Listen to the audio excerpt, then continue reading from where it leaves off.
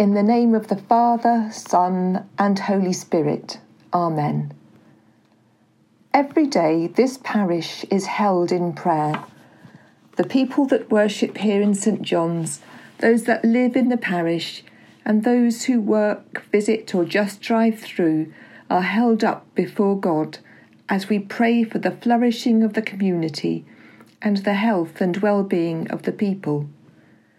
There's been something about life in lockdown that intensifies that prayer and intensifies the longing to minister again, to worship again, and to be visible once more in the parish. These feelings lead us to ask, how can we, as a people who call St. John's home, become more connected with what is happening around us? Christine and I have started a little project to help us think more about these issues. Last Wednesday, as part of our preparations for reopening the church for prayer, we met at St. John's. Christine and some wonderful helpers cleaned inside the church and tidied up parts of the churchyard, and I went for a walk along part of the parish boundary. The point of the walk was not for recreational purposes, but to walk with open eyes and observe what was going on and think about what I saw from God's perspective, helping me see what Jesus is doing in this parish. I took photos as I went along and said a cheery hello to those who I met. Christine will compile a list of street names and community organisations. Eventually the photos will be displayed inside the church as a focus for prayer, and the information Christine collects will form a prayer diary for St. John's. Who knows how this little project will develop? We are meeting again this Wednesday the 8th and also on the 15th of July at 10 o'clock at St. John's. Please do let us know if you'd like to help either with cleaning or being a pair of eyes for the parish. We'd love you to be involved. This project, together with prayer, is a way of blessing the community. Blessing is a reciprocal arrangement. We ask God's blessing on us that we might become swept up in His purposes for the world. We in return bless God to thank Him for His love, grace, and generosity towards us. Blessing is one of the themes of our reading from Genesis today. It's a shame that we were not able to hear the whole of chapter 24, as that would be too long a reading. So I encourage you today to turn to your Bibles and read the whole. There are so many aspects to the reading: trust, discernment, blessing, abundance, providence, and love. They are all aspects of living a life of faith. The story of the marriage of Isaac and Rebekah is a beautiful and tender story. Unlike many of the other Genesis stories, there is no sibling rivalry, no deception or double-crossing, no family crises. Nothing goes wrong for any of the characters in this story. It's a model of living with the continued guidance of God at every point. The catalyst for the marriage seems to have been the death of Sarah, Isaac's mother. The chapter begins with Abraham's most trusted servant, who has been charged with going back to Abraham's family in Mesopotamia to find Isaac a wife. Abraham places a lot of faith in this servant to do the right thing, to go back to the right place, to look after the hugely generous dowry and not run off with it. The narrative in today's portion of chapter 4 picks up with the servant having arrived at Rebekah's house and speaking to her brother Laban.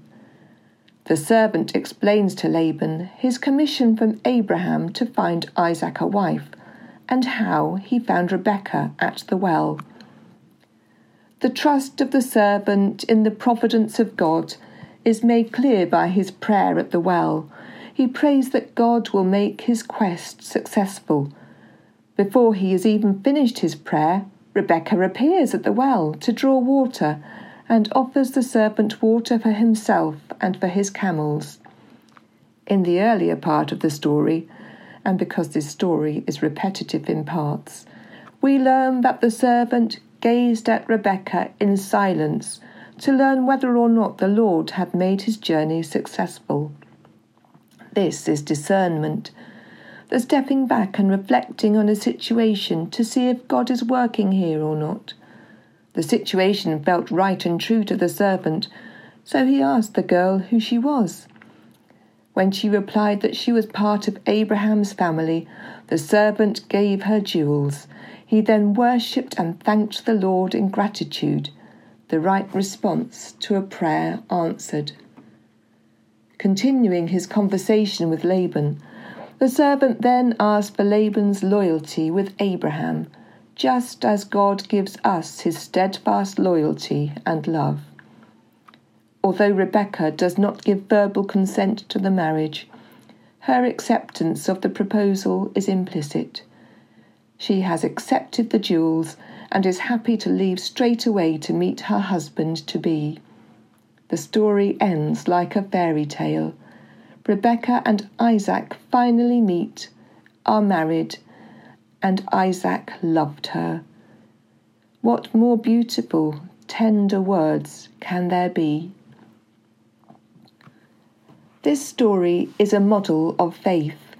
We see faithfulness in the complete trust that Abraham gives the servant and the way in which Rebekah trusts the servant, although she has only just met him. The whole story is one of blessing in how it unfolds. You can feel the characters shining with the light and glory of God as the means is found in which to continue the promise made to Abraham through the future generations. Faith is to let yourself be guided by God, to reflect on what is happening in your life and in the world around you.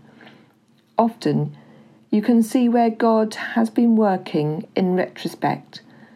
If it feels as though God is not with you in the present moment, you may be able to see at a later time how he was with you all along. The process of discernment helps us work out what God is doing in our lives and in the lives of the community around us. Of course, life is often not as smooth as the story today. Things go wrong, things grate, and we get tired and cross. Sometimes the world seems at odds with God's purposes. We may like to reason that this is because people of faith are in a minority these days, so there's not much thinking about God or doing his work. There's no room for God to work. There's no room in the inn for him to be made welcome.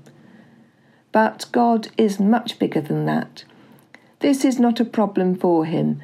His purposes will work through. This is just where we need to remain faithful, blessing each other and blessing God, trusting in him and his promises, and putting our hope in Christ and in the redemption of the world. There is nothing to worry about, nothing to be afraid of. God has it all in hand. As Isaac loved Rebekah, let us love one another as sisters and brothers in Christ. Let us love this parish in prayer and in action. Let us bless one another, and let us bless the Lord. Amen.